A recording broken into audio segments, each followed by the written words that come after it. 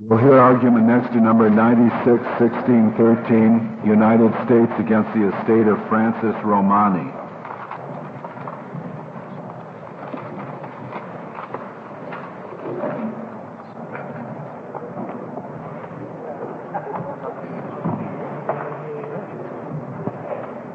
Nice job. No. Thanks. Shake your hand.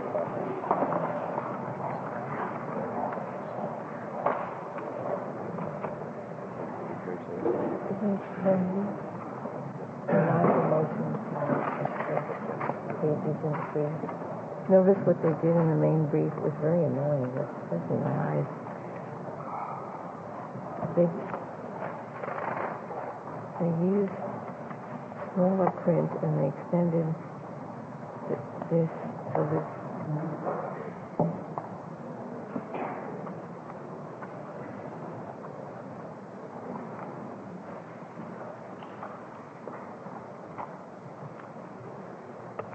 Mr. Jones, you may proceed whenever you're ready.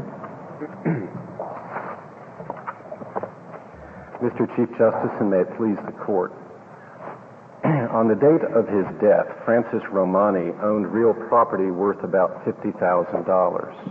That property was subject to a private judgment lien and to a later filed federal tax lien. Both of the liens were for amounts that exceeded the value of the estate. And the estate therefore brought this case to determine whether the claim of the United States or the claim of the private judgment creditor should be paid first. The answer to that question appears in the direct text of what is known as the absolute priority statute. Since 1797, that statute has provided a simple rule for the narrow category of cases in which the United States seeks to recover a claim against an insolvent estate. Well, the statute is different in this respect. Until the revision of the statute in question, which I think was 1982, it talks in terms of debt. 3713A at page 2 of your brief talks about claim. And it seems to me that the word claim may be quite different than debt. Claim sounds to me as has a connotation of something that's not that's ambulatory or that hasn't been executed yet. Well, as debt sounds as if it's something that's fixed. When Congress enacted that provision in 1982, they said it was a formal change of language that was not intended to change the scope of the statute. But the language still is different. The language is claim and the other is debt. The language is different, but Congress didn't intend it to have a different meaning. But moreover... How do you know that? That's the legislative history. Oh, but, we don't always pay a lot of attention to legislative history. You may not always pay a lot of attention to it, but in the context where a change has been made to words, and the question is, well, did that change the meaning of the statute? It's appropriate to look to the legislative history, especially when Congress says in that history, we're not changing the meaning. That should be authoritative. But a committee says in that. That's correct. There is an answer, I think, in any event, to your question apart from that, and that is, I may have the wrong case, but I think it's United States versus Moore where the court said that whether the claim is unliquidated or not, it's still covered by the absolute priority statute. But the importance of the absolute priority statute is that it provides the simple rule that the United States shall be paid first. Well, then what's the point of 6321 and 6323, which deals specifically with tax liens? Yes, that's indeed the ultimate question of the case. Does that statute change the application of the absolute priority statutes for tax claims? The Pennsylvania Supreme Court said that it did, and we say that it doesn't. The rationale of the Pennsylvania Supreme Court was that this tax lien statute provides a limitation on the effectiveness of the federal tax lien, and that by limiting the validity of the lien, you limit the priority of the United States. But in United States versus Key and United States versus Emery, the court said that only the plainest inconsistency between two statutory schemes would justify disregarding this ancient and clear command that the United States be paid first. There is no plain inconsistency between these statutory schemes. The absolute priority statute is a priority statute. It does not require any lien of the United States. In the United States versus City of New Britain and the United States versus Vermont, this court held exactly that. that the right of the United States under the absolute priority statute exists wholly without regard to the existence of any lien. But in the New Britain case, they discussed at great length the tax lien statute. Yes. Did they not? Because that... Why would that have been necessary if the only holding of the case was that it's governed by the absolute priority statute? Because in the New Britain case, the debtor was solvent. The absolute priority statute did not, by its terms, apply. And the very important part of that opinion for this purpose is what the court went on to say about how the Tax Lien Act applies in that situation. What the court said was the Tax Lien Act only determines the validity of the federal lien. It does not, by its terms, contain any priority provisions. It does not set priorities. It is a lien statute. And the court said that to determine priorities, we look to the background common law rule of first in time is first in right, unless that has been modified by statute. And the court pointed out that in the insolvency situations to which the absolute priority statute applies, it has been modified by statute.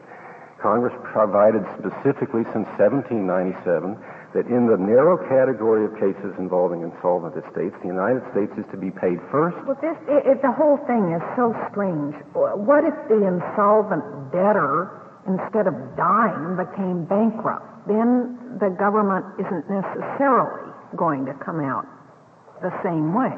Congress specifically has provided that bankruptcy cases are to be determined not under the absolute priority statute, but under the priority provisions of the bankruptcy code. It's not illogical for Congress to determine that one set of priority rules apply in one context and a different apply in different contexts. But if the debtor is insolvent and dies, then you say this 3713 has to apply, even if it's a tax that we're talking about. Absolutely. Congress said that, but more important, well, equally importantly, this court has said that no less than 7 times in the last 100 years. Well, what if under 3713, instead of a judgment lien, there had been a prior recorded mortgage? Well, that takes us to the heart of an ancient dispute that this court has, by its express statements, never resolved. What's your position? Suppose there was a prior recorded mortgage here, and we were talking about that in the case of an insolvent who dies versus the government's claim. In New York versus McClay, for example, the court said a mortgage is more than a lien, that it is closer to title and possession of the property. Well, do you concede that in the mortgage situation, the mortgage holder would come out ahead of the government here? I would concede it to this extent. The court so stated that in Felucin. Yeah. The court confirmed that in the McClay case. But I believe it was in either United States versus Massachusetts or United States versus Texas. In one of those two opinions, when they were reciting the well-established rule about we prevail against judgment liens, but we may not prevail against mortgages, the court said something to the effect that if the mortgage cases are still valid. Now, and so I suppose that what the court was saying then was they weren't revisiting to decide whether the mortgage case... Well, what are you saying? Well, I think we'll try to figure out what we were saying. I want to know what you're saying. What I'm saying is that the court has always held that we prevail against the general lien of a judgment. The question of whether we prevail against a mortgage isn't presented in this case. The question in particular... I know that. I'm asking what your position is, if it were. Well, my position is that the court has twice held that we lose to a mortgage and has once said that it's not certain that that's good law. I really don't... The repairmen. You know, people come in and they fix the house, and normally you fix the house or you fix the plumbing, and throughout the law there are all kinds of ways of making certain those people get paid. They're usually called mechanics liens. And here Congress has a specific statute that says, you know, if Smith dies or if Smith owes money on taxes, we get it first. We use this magic word lien. But all that means is we get it first. But by the way, we don't get it first in respect to the mechanic. So he gets his money first, right? And you're saying that the mechanic lien, the mechanics get their money first before the tax money. I take it. That's not right? First of all, the absolute priority statute doesn't create a lien. I'm taking a lien is just a magic way of saying the government gets paid first. It's not that kind of a magic word, and this court has made the very distinction on this subject, and so it's important for me to emphasize it. The right of the United States under the absolute priority statute does not depend upon the existence of any lien, valid or not. It defeats what the court has described in I think 7 cases that we've cited. It defeats anything that is a, quote, general lien, which is a lien that does not, as the court said in Thalusin, all the way to Gilbert Associates, a general lien does not divest title or possession from the United States. The property remains in the debtor's estate, and therefore the United States is to be paid first. And so the question that I believe was implicit in your remark was, is a mechanics lien a general lien covered in which the United States prevails, or is it a specific lien that might come in ahead of the United States under the absolute priority statute? Yeah. My perception of that is that if the court had to reach it under its precedent, it would hold it was a general lien, although it could hold it was a specific and not like lien. a mortgage. It's certainly not exactly then my like question actually is, thank you for that is much clearer. And but my question really is what any congressman or senator would have had in mind in saying that, my goodness, we want to be certain those mechanics who come in and fix the roof are paid before the IRS. And that's what they seem to say in 6323. And in fact, if your reading of the statute is correct, every time a person dies insolvent, the IRS gets paid before the mechanics. Now, that to me just doesn't make any sense. Well, I'm not saying what our position is on mechanics lien, because I can hear an argument to be made for saying, oh, that's a specific lien within the context of how the court uses that term. But let's take the judgment lien, which is also referred to in 6323, and which the court's opinions say clearly we prevail against under the absolute priority statute. Did Congress intend in adopting 6323 to repeal the application of the absolute priority statute to judgment liens? The answer to that is no. Why? Because at the same time, in terms of intent, at the same time that the repealing legislation was presented that the federal tax lien legislation was presented to Congress in 1966, Congress was also presented with 3 bills designed expressly to repeal the application of this statute to tax claims. Congress conducted hearings on those legislation, informed itself of the objections, and declined to enact it. 4 years later, the same repealing... Or a committee did anyway. Right? Yes. I'm normally with you on legislative history, but I'm getting off the train in this instance for the reason that I'd asked before these particular bills of what sense it would make. What sense would it make for to have a law which says, like 6323, we normally put all these things ahead of the secret IRS lien? Is it necessary? But we don't. The sense don't put it ahead when the person dies. I'm looking for some sense in it. The sense that it makes is when the tax lien provisions are applicable, they're applicable within a priority context determined by some other statute or legislation. In the situation you've described, if he goes into bankruptcy, then it's the bankruptcy code that prevailed, the bankruptcy code that is operative. All that the tax lien provisions say is whether we have a valid lien. And then you should ask, well, so what if we don't have a valid lien? And the answer under the absolute priority statute doesn't matter. You are presenting a position as though it was clear and certain this is the government's position. The only question mark is what this court may have done in some mortgage cases. And yet, the red brief cites an Attorney General's opinion from 1857. You don't, as far as I remember, don't address that at all. Well, one of the reasons we don't address that opinion of the Attorney General is because all of that portion of their argument relates to an issue that wasn't raised below, which is whether this is... No, but they can defend the judgment on the ground that wasn't thought of below. That's well settled. They can defend it on a ground that wasn't even raised below. Sure. Or addressed below. If their reading of the statute is correct, namely that what you call an absolute priority statute merely applies to unsecured claims, then we don't have to get into all this. And we would have to affirm if the correct reading of the court were going to revisit the question of whether the judgment lien was subject to the absolute priority statute, I would think it would want to do that in a context where it was raised below, because the court has already decided that issue 7 times. Well, it's been fully briefed in this by both sides in this case. You filed a reply. And stare decisis would also suggest that what the court would do would be to apply the Lucen, Gilbert Associates, United States versus Texas, United States versus Massachusetts, City of New Britain, and Vermont, and say that under the... against Massachusetts was a 5-4 decision.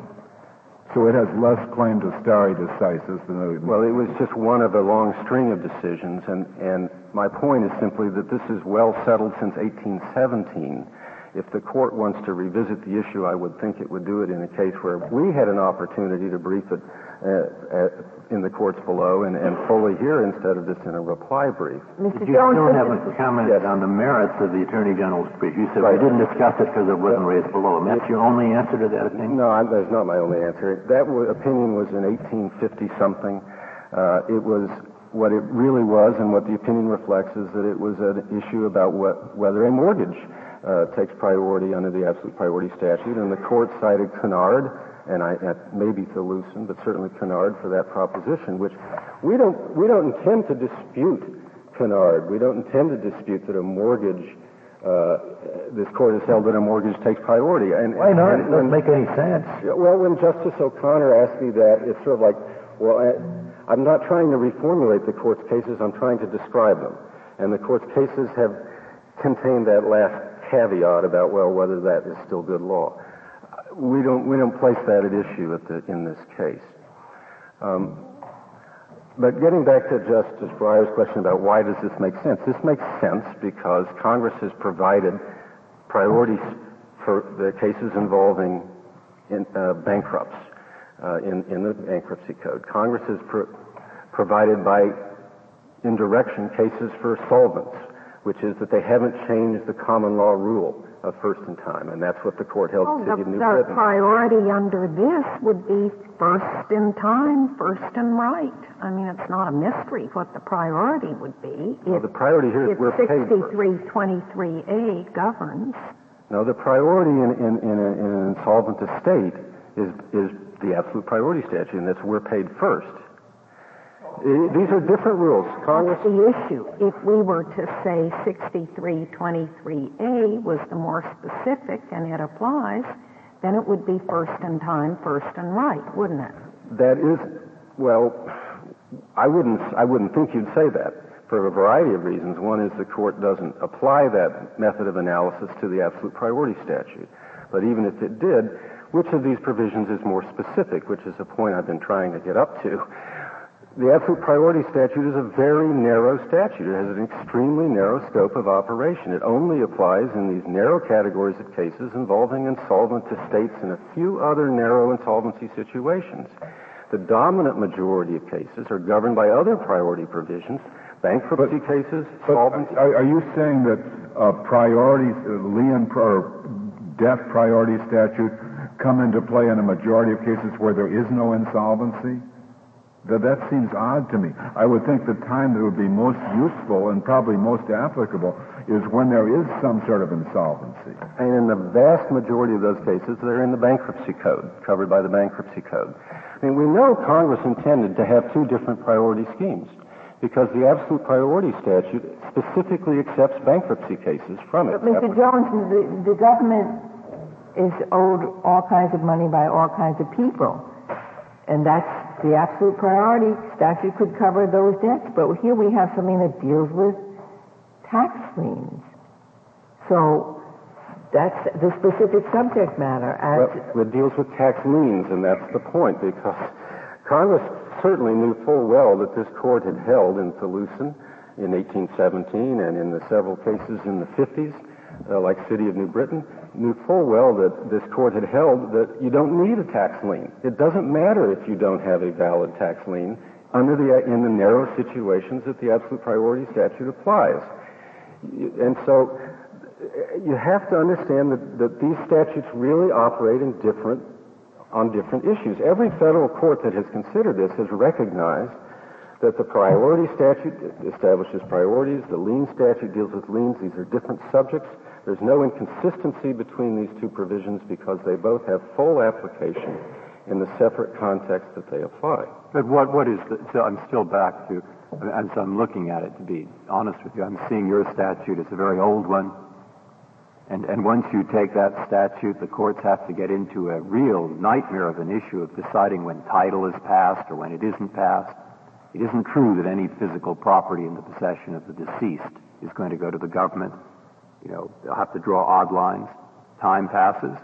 Congress begins to pass specific statutes dealing with specific situations that set up priorities. And unless there's some reason for not applying these later specific statutes, I don't know why we wouldn't. Well, because there are more thought-out, careful method of distinguishing between different kinds of... You can't come to that conclusion after reading the City of New Britain opinion, because the City of New Britain opinion says that in the insolvency situation, Congress has provided specific priorities, and we win without regard to the existence of any lien. What is special about dying insolvent as opposed to just living and not paying your taxes? It's not so much that there's something special about it. It's that the statutes have different words, they have different histories, they have different purposes. They do not conflict. If you take them each at their fair reading, let's say the fair reading is this is a judgment lien, our lien would not be valid against it. The next question is... the history that your opponent argues, you go back to the prerogative of the Crown and apply to everything just general claims, not secured claims. I think that's a vast overstatement again. I mean, they cite the case called Marshall versus New York, where the court says that the common law rule was that specific liens, only specific liens. Do you think they correctly or incorrectly described the law in England before we got started? They didn't correctly describe the law in England as this court described it in Marshall. Well, as far as what the law in England was before, this court has said it doesn't matter. Because in the United States versus Moore, and all the way back in 1824, I think, in the Bank of North Carolina case, the court said that whatever the common law rule is, this priority of the United States arises solely by statute. And it is interpreting that statute that the court has said 7 times since 1817 that a general lien, such as a judgment lien or a state and municipal tax lien or a landlord's lien, does not prevail against the absolute priority of the United States. And in City of New Britain, they said we don't need a lien in these cases. The court repeated that same conclusion in the United States versus Vermont. The existence of a lien is a security device. It's not a right to payment. We don't have a lien, so when there's property in the absolute priority situation, when there's property possessed by the insolvent estate, if it's transferred out of the estate, we don't have a lien that follows it. And the absence of such a lien doesn't affect our right to be paid out of the property of the estate. You do concede that certain secured creditors can get priority in an insolvent estate situation, and you were saying, well, the mortgage... Is there anything... Well, as to the mortgage, do you make a distinction between title states and lien states? I think a purchase money mortgage would plainly be the sort of thing this court would hold, as a practical matter, would hold it's a specific lien that prevails against the absolute priority of the United States. I think that much is clear, to answer your question. And any other... The court has never decided that question and has specifically avoided it, so I can't tell you how you'd decide. I just wondered what worked in with your theory. The theory that the court has is that to be specific, for purposes of the absolute priority statute, you have to divest title or possession of the good from the debtor's estate before the claim of the United States arises. So then in mortgage lien states, as distinguished from title states, then in the lien states, the creditor would lose. Justice Cardozo addressed that very point in New York versus McClay, and he said, well, I can't decide now whether a lien state the mortgage would win, but he says, a mortgage is more than merely a lien, he said. It's more akin to title, it's more akin to possession. Now, there's a reason why the court hasn't had to address that question. The reason is that it has never had a case before it that presented anything other than a general lien that did not divest title and possession. And so that boundary is still out there, but it's never been defined by the court other than in Toulouse. And when they said that, well, it's title or possession, and the court has followed that for 180 years. This is a slightly picky point. I'm reminded of my tax professor, Ernie Brown. I'm looking at the lien statute, and you're saying, well, that's just a lien statute. We win anyway. But it doesn't say the United States shall have a lien. It says the amount owed shall be a lien. That's 6321. Yeah, 6321. So it says, if I die insolvent, I know 6323 refers to the lien in 6321. It says it won't be valid. Yes, the lien won't be valid. Right. But what 6321 says is the amount when I die insolvent and owe it to the IRS. It says that amount shall be a lien. So the amount that I owe you is a lien. It's not that you have a lien. But we don't. And therefore, the language of the statute is consistent with it replacing the statute that you're talking about. Well, I'm just surprised at that suggestion. The court, I can't remember the case, but I'm quite confident that the court has said that the tax lien provisions supplement the right of the United States to recover a tax. We have to say it's a supplement? Well, I think it obviously is. Every lien is a supplement to the underlying claim. I mean, it doesn't substitute, it doesn't replace the claim. It's a security device. The question is, do we need it? No, we don't. The court has so held. We don't need that. Why did Congress give it to you if you didn't need it? Well, we don't need it in the absolute priority, in the narrow categories of the absolute priority statute, because there we have a right to be paid first.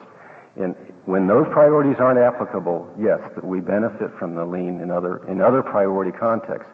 Congress intended these priority rules to apply here, intended other priority rules to apply elsewhere. I've got just a few minutes left. I only want to make one other point at this time, and that is that respondent claims that this ancient statute should be modernized to avoid an inconvenience to creditors. The simple answer to that is what the court said in Amory. Whatever the merits of that objection should be made to Congress, not the court. And that brings me to the point that these objections were raised with Congress twice in 66 and 70. Congress conducted hearings on them and declined to make the changes that respondent now asks his court to make.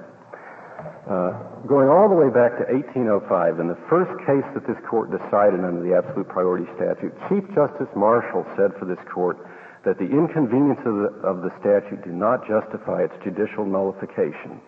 And for that reason, the Pennsylvania Supreme Court's decision should be reversed. I'd like to reserve time for rebuttal. Very well, Mr. Jones. Mr. McCartan, we'll hear from you. Mr. Chief Justice, may it please the Court. If I may, I would like to start with the question posed by Justice Stevens, which is whether antecedent security interests, traditional security interests, survive assertion of the priority of the United States government under the priority statute. We did not handle this case below.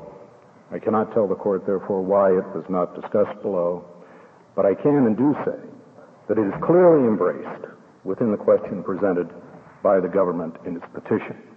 That is why they argued this issue at pages 9 and 10 of the petition, and why they re-argued it at pages 14 and 16 of their opening brief on the merits here. The statute under which the government claims priority had its origins in the prerogative of the Crown for the payment of debts due to the sovereign. When it was enacted, there was more than a century of English precedent to the effect that antecedent security interests would survive assertion of priority under the prerogative of the Crown. I would urge this court to revisit your early decisions and those of some of the lower federal courts at the time. It is old learning, but it demonstrates quite clearly that there is not an unbroken line of authority from Ferguson against Smith to modern times as contended by the government. Ferguson was decided in 1817. 11 years later, this court decided Conard against Atlantic Insurance Company. stating, and it was essentially the same court, that Carnard should be limited, that Thelyson should be limited to the circumstances of that case, and stating unequivocally that Thelyson did not stand for the proposition that a perfected lien could be displaced by, and I quote, the mere priority of the government under Revised Code Section 3466. Subsequently, this court, in United States against Hack and Brent against Bank of Washington, upheld traditional security interests against assertion of priority under the priority statute. For a period of 75 years thereafter, it was the understanding of the lower federal courts that traditional security interests would survive assertion of priority by the government under this statute. The Attorney General of the United States in 1857 issued an opinion to the effect that Thelyson was overruled by Carnard. And that was the understanding, that was the assumption, that was the premise on which the lower federal courts acted from that point on. Cottrell against Pearson, which appears on pages 11, 12 of our brief, I think is illustrative of the understanding of the lower federal courts. Now, it wasn't until 1933, in New York against Maclay, that the language of Thelyson referring to the need of a lien-or to perfect a lien by acquiring title or possession was revived. Maclay, though, was a case which involved personal property and an unliquidated amount in terms of the lien. The New York State statute with respect to franchise taxes is very, very unusual. Franchise taxes under the New York law are a lien in advance of the years in which they are due. So in Maclay, you didn't even have the amount of the lien determined because it wasn't yet due. And secondly, any property to which it may have attached may not even have been in existence. Counsel, what's your best case for support of your position that the judgment lien comes before the government's right under 3713? What's your best case? You mean ahead, Your Honor, in terms of whether the lien survives? I would say it would be Cottrell against Pearson, United States against Hack, and Brent against the Bank of Washington. Those three cases all establish that traditional security interests would survive assertion of priority by the government. Well, is the judgment lien situation different somehow from a mortgage or other type of secured interest where possession changes or title or so?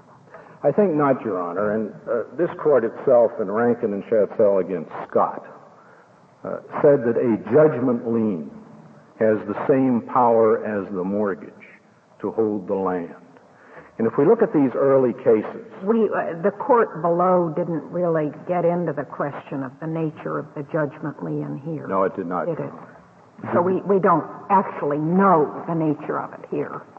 Well, we know that it was a judgment lien that was definite with respect to the identity of the judgment creditor, the amount of the judgment, and that it was immediately enforceable. Did it apply to all property in the state of Pennsylvania? I'm sorry, Your Honor. Did it apply to all property in the state of Pennsylvania? No, Your Honor. It applied to only a particular county? Or? Only to property located within Cambria County, which is the county where the judgment was entered, indexed, and was immediately enforceable. And there was only one parcel of property in Cambria County which was owned by the debtor. But there was nothing to make it more specific than that. There was nothing that need make it more specific than that, Your Honor. In order to protect the interests that are involved here, which would be subsequent purchasers, or anyone else with an interest in the affairs of the debtor, the simple title search would reveal this. It's not just a matter of journalizing the judgment in the court of record. It is taking that judgment to the county recorder and then entering it there and indexing it so that it will appear in the land. Well, except the suggestion is that a mortgage is specific as to property and that judgment liens are not. And whether or not this court can get into state lien law as to what's specific and what's general is is certainly problematic, but that's the suggestion. Well, Your Honor, when they say that the mortgage is more specific, are we looking at the nature of the mortgage, or are we talking just about parcels? In this case, there was only one piece of real property located within Cambria County to which this judgment lien could attach. The judgment lien was definite with respect to the identity of the judgment creditor, the amount of the lien, and the property. It seems to me unlikely we're going to base our holding on that. We have to assume that there were 5 other pieces of property in other counties. If your reading of the statute is correct. No, Your Honor, it would not apply to any property located in other counties unless that judgment were taken to those counties. I'm assuming entered and indexed. But under your submission, if you file it in every county, then your lien is good in every county. In every county, if you take that judgment and enter it according to state law, it is good in any county in which real property is located. And that lien has sufficient capacity to bind the land. If you look at the early cases, Justice O'Connor, with respect to mortgages, we have to be careful, I think, in looking at these cases that we don't become hidebound by the common law's emphasis on the form of the transaction. At common law, a mortgage took the form of a straight conveyance of title, but it was always subject to defeasance. The mortgagor had an equity of redemption. The mortgagee was never entitled to realize any more from the property than the amount of the secured interest. The mortgagor's spouse even retained dower. The mortgagee's spouse did not. With respect to real property, and none of the cases relied upon by the government here involved real property. They all involved personal property. In cases of real property, a lien can be perfected if it is filed after entry of judgment and indexed in accordance with state law. That was done here. And that lien was therefore perfected with respect to real property within the county where it was recorded. Now, if the government's theory is correct, it should apply to mortgage liens as well. And mortgages are liens in 30 state jurisdictions. There's no reason to distinguish between a mortgage lien and a judgment creditor's lien, which has a history at least as long and is as enforceable as a mortgage lien. Mr. Cardin, if I understand your position correctly, you're not asserting that just the entry of the judgment would have been sufficient to overcome the government's claim here, that it is the entry of the judgment plus the perfection of the lien by recording it as against particular property. That is correct, Your Honor. In Arizona, where I practice, if you got a judgment, you would have to get a certified copy of the judgment from the clerk of the court and take it to the county recorder, and the county recorder would record it the same way it would record a mortgage. Is that the way Pennsylvania That's the way Pennsylvania works, Your Honor, and at that point, that lien is immediately enforceable without any further judicial proceedings of any kind, as was the case in United States, Texas, the case on which the government relies here. The mortgage or the certified copy of the judgment is taken to the county recorder, it is indexed, and it is placed on the land records. It is therefore specific with respect to any land that is located within that county, and it binds that property.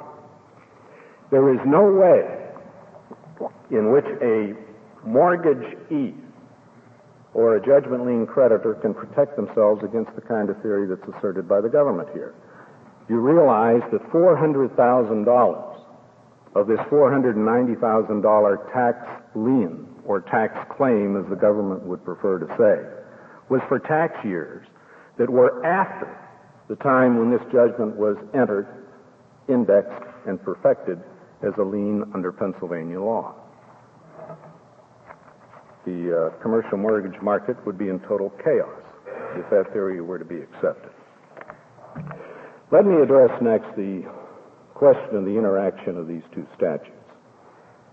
The government would make it appear that the only issue here is whether there is an implied exception to the priority statute, when in fact the issue is really whether there is an implied exception to one statute or an implied limitation on another, as I think Justice Breyer suggested. There are really two separate and distinct questions presented by this phase of the case. First, whether the competing statutes are inconsistent within some range of overlapping application. Well, we've applied, I think, a higher standard in justifying any displacement of Section 3713. We really have at least articulated a higher standard than just finding a more specific statute. Well, when you say a higher standard, Your Honor, I assume that you are referring to the test in the United States against Key, where the court set forth a three-part test. First, is there a facial inconsistency or a logical inconsistency between the two statutes? Secondly, would application of the priority statute make the subsequently enacted and more specific statute redundant? Or does the legislative history in any way suggest a congressional intention to carve out an exception to the priority statute? I submit that while it is doubtful in my mind that in a case that didn't even involve an inconsistency, the court was setting forth an overarching test to resolve all of these cases, I submit the situation here does satisfy the test that was set forth in the United States against Key. To begin with, the competing statutes are inconsistent, and they are inconsistent in the very area presented by this case. The relative priority of the government depends upon which statute applies. And Justice Breyer, it doesn't make sense for the government to argue that, well, we are here as a tax claimant as well as a lien holder, and we would prefer to proceed as the holder of a tax claim rather than as a lien holder. If you think about that, it's another way of saying that the government should stand in a better position as an unsecured creditor than as a secured creditor. Something that Professor Kennedy, the leading commentator in this area, said was quite paradoxical, that the government should be better off as an unsecured than as a secured creditor. Suppose they're right on the lien statute, and he's clarified the argument quite well. Suppose they're right. Suppose they're right, in other words, that the priority statute applies, it would apply to people who die insolvent. If that were true, where would the tax lien statute apply? It couldn't apply to dead people, because the other one does for dead people. It would apply to live people. It couldn't apply to live bankrupt people, because the bankruptcy statute would apply to those people. So it would apply to insolvent live people who aren't, it would apply to people who are perhaps solvent live people. Now, what is that universe like? The universe of solvent live people for whom one needs a tax lien statute for the government to collect its money. What is that universe? That universe is one where the tax lien statute would have no significance whatsoever, as the Chief Justice pointed out earlier. If the debtor is solvent, there is no need for these carefully crafted priorities in Section 6326A. If the debtor is solvent, everyone is going to be paid. There would at least be people who disappear. There might be somebody who disappeared, leaving a house behind, and you'd have a tax lien against the property you could find. And that very limited area of cases is hardly what Congress has. Is there any other area? Crafting this.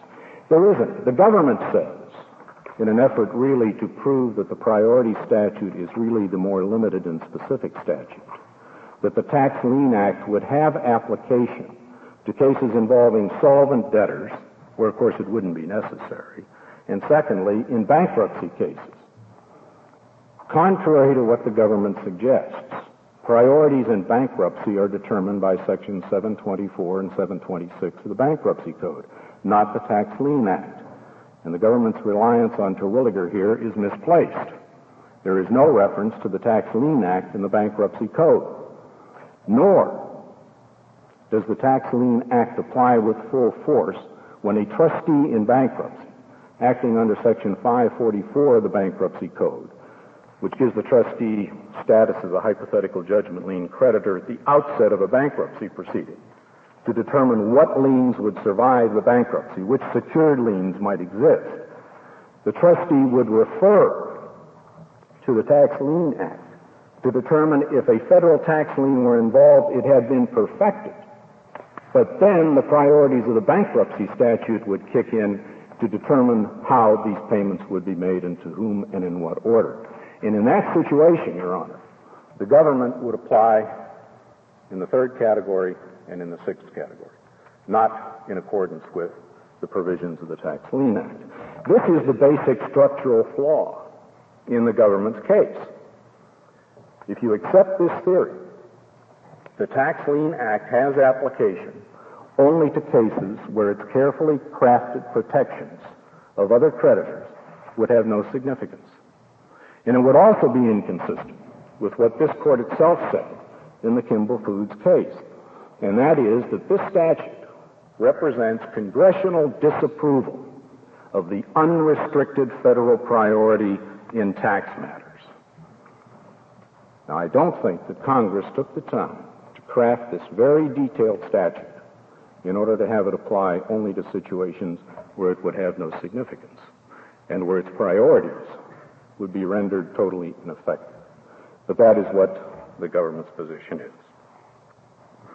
Going back, Justice O'Connor, to the key test, I think I've already demonstrated there is an inconsistency between the statutes because the priority depends upon which statute is applied. Secondly, as I've just discussed, the Tax Lien Act would be totally redundant, as would, I might add, other federal lien statutes if the government's theory is to be accepted. If you have a solvent debtor, doesn't matter if you have a lien or not, you're going to be paid. Now, with respect to the legislative history, the government points to two proposals that were advanced by the ABA in 1959 and again in 1970 by way of amendment to the federal tax lien, to the priority statute. Those amendments went far beyond any issue that is involved in this case. This court has always been reluctant to draw any inference from congressional inaction, and I submit in this case it would be totally inappropriate to do so because of the breadth of the amendments that were made. Did they go beyond what your reading of the statute was in the first part of your brief? No, Your Honor. In fact, in the final report of the ABA, which is referred to in the legislative history, I think it is clear that the ABA at that point thought that one of the proposals that was being advanced was really to clarify that traditional security interests have always survived assertion of priority by the government under the statute. In other words, with respect to that specific proposal, which was part of a much larger package, the ABA was of the view that they were really conforming law to what traditionally it is understood to be, contrary to the suggestion in some cases. If you look at the legislative history of this statute in terms of how the structure of the statute has evolved over time, I think it is also clear that we meet the test set forth in the United States against Key.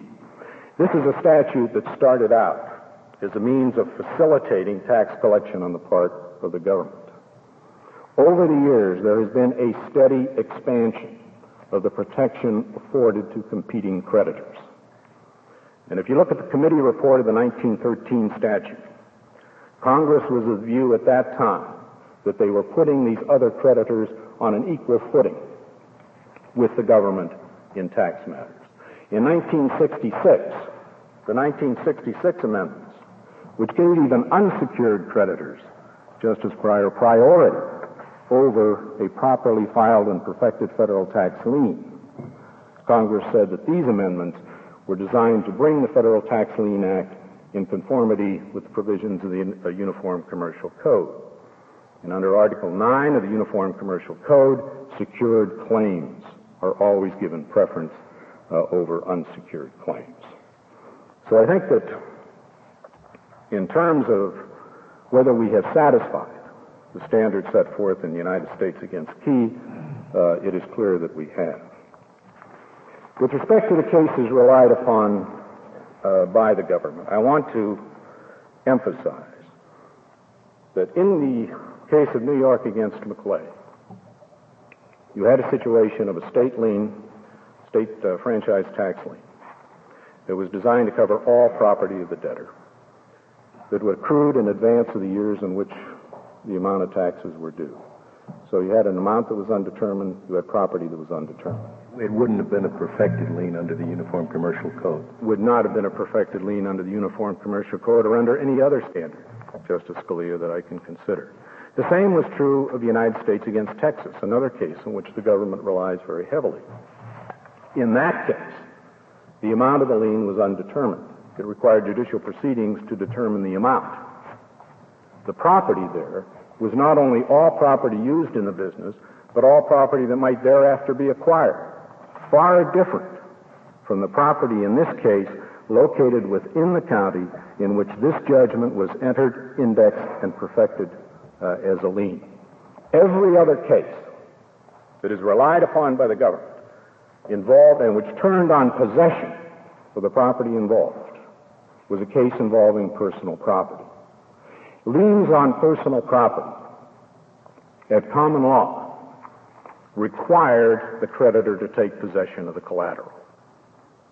If the creditor did not have possession of the collateral, there was no lien at common law. These are all very old cases, Mr. McCartney, because that's certainly not the rule now in the UCC. Now you can make a filing with the UCC, but at common law, absent possession of the collateral, the creditor was not deemed to have a lien. In fact, any lien on personal property, absent possession, was deemed to be fraudulent.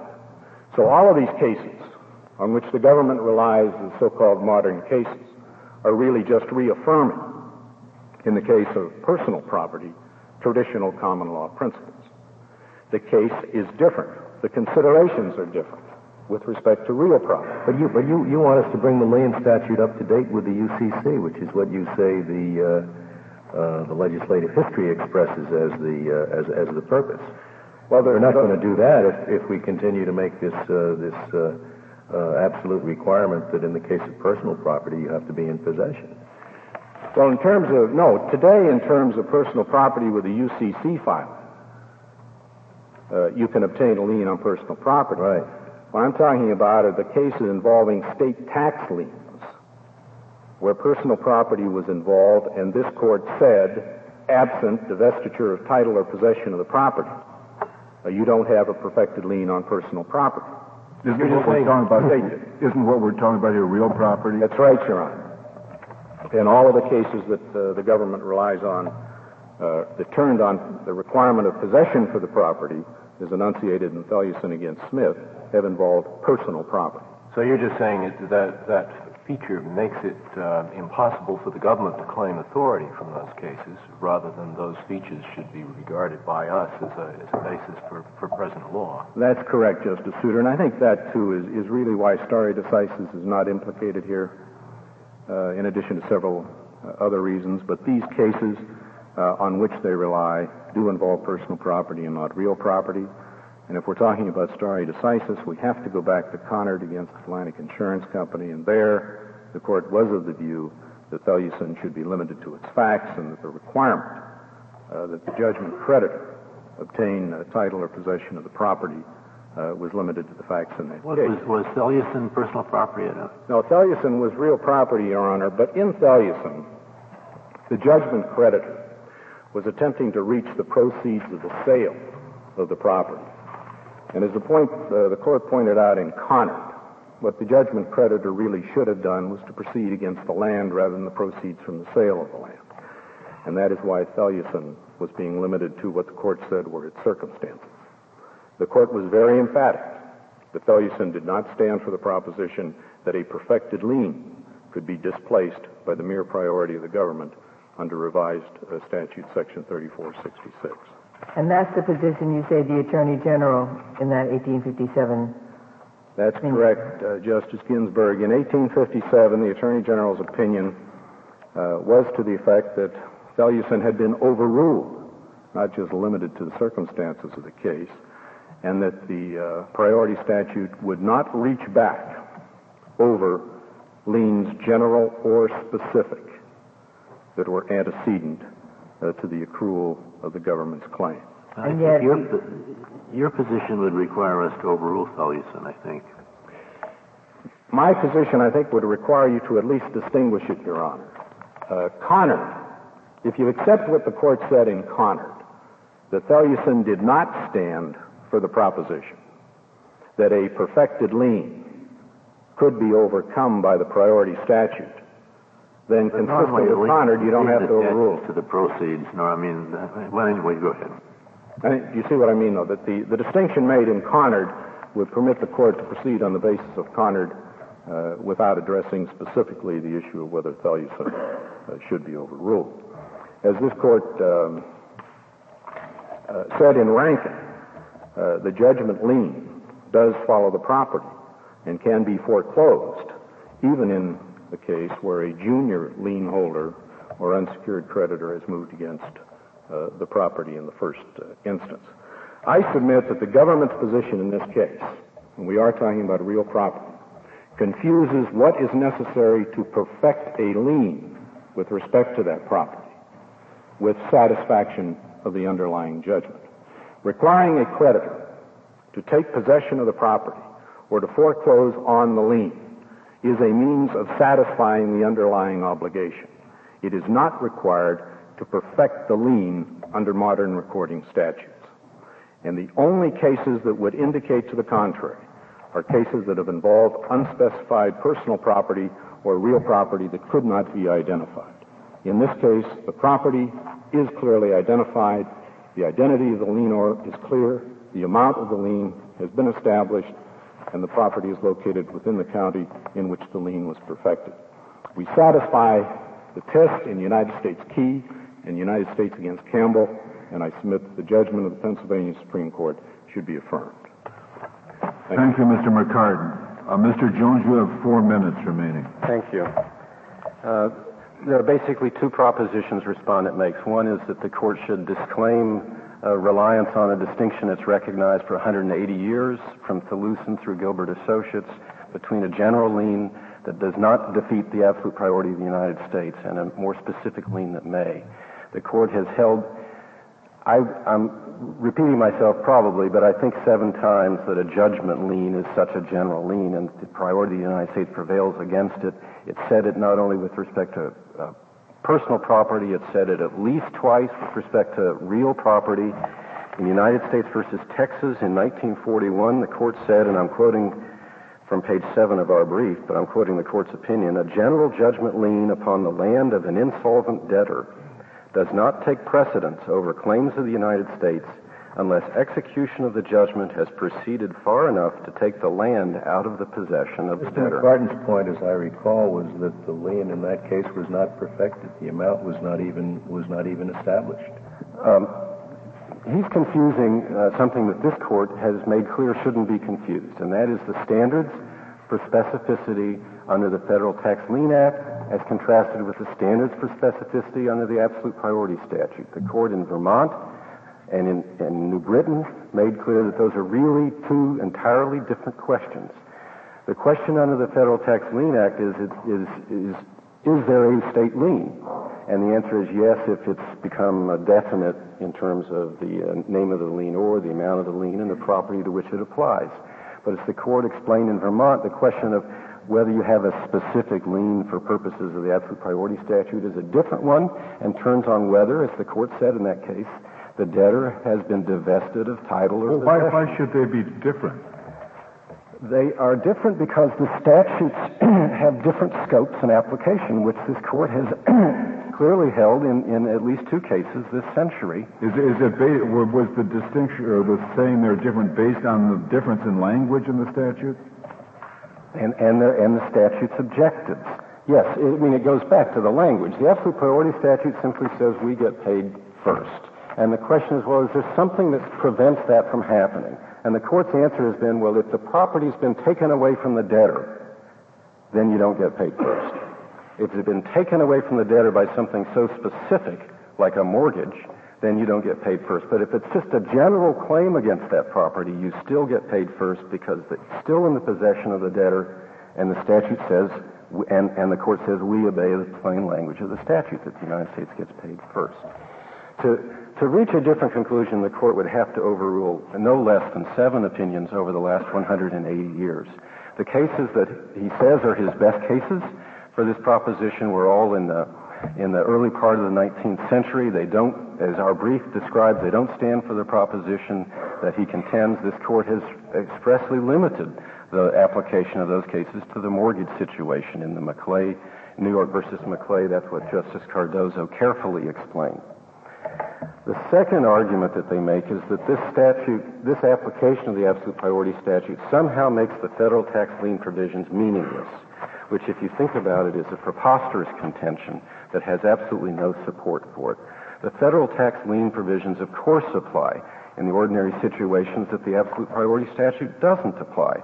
In bankruptcy court, for example, they will determine whose lien comes first, where it matters whether your lien came first or not. I'm sorry, my time has expired. Thank you, Mr. Jones. The case is submitted.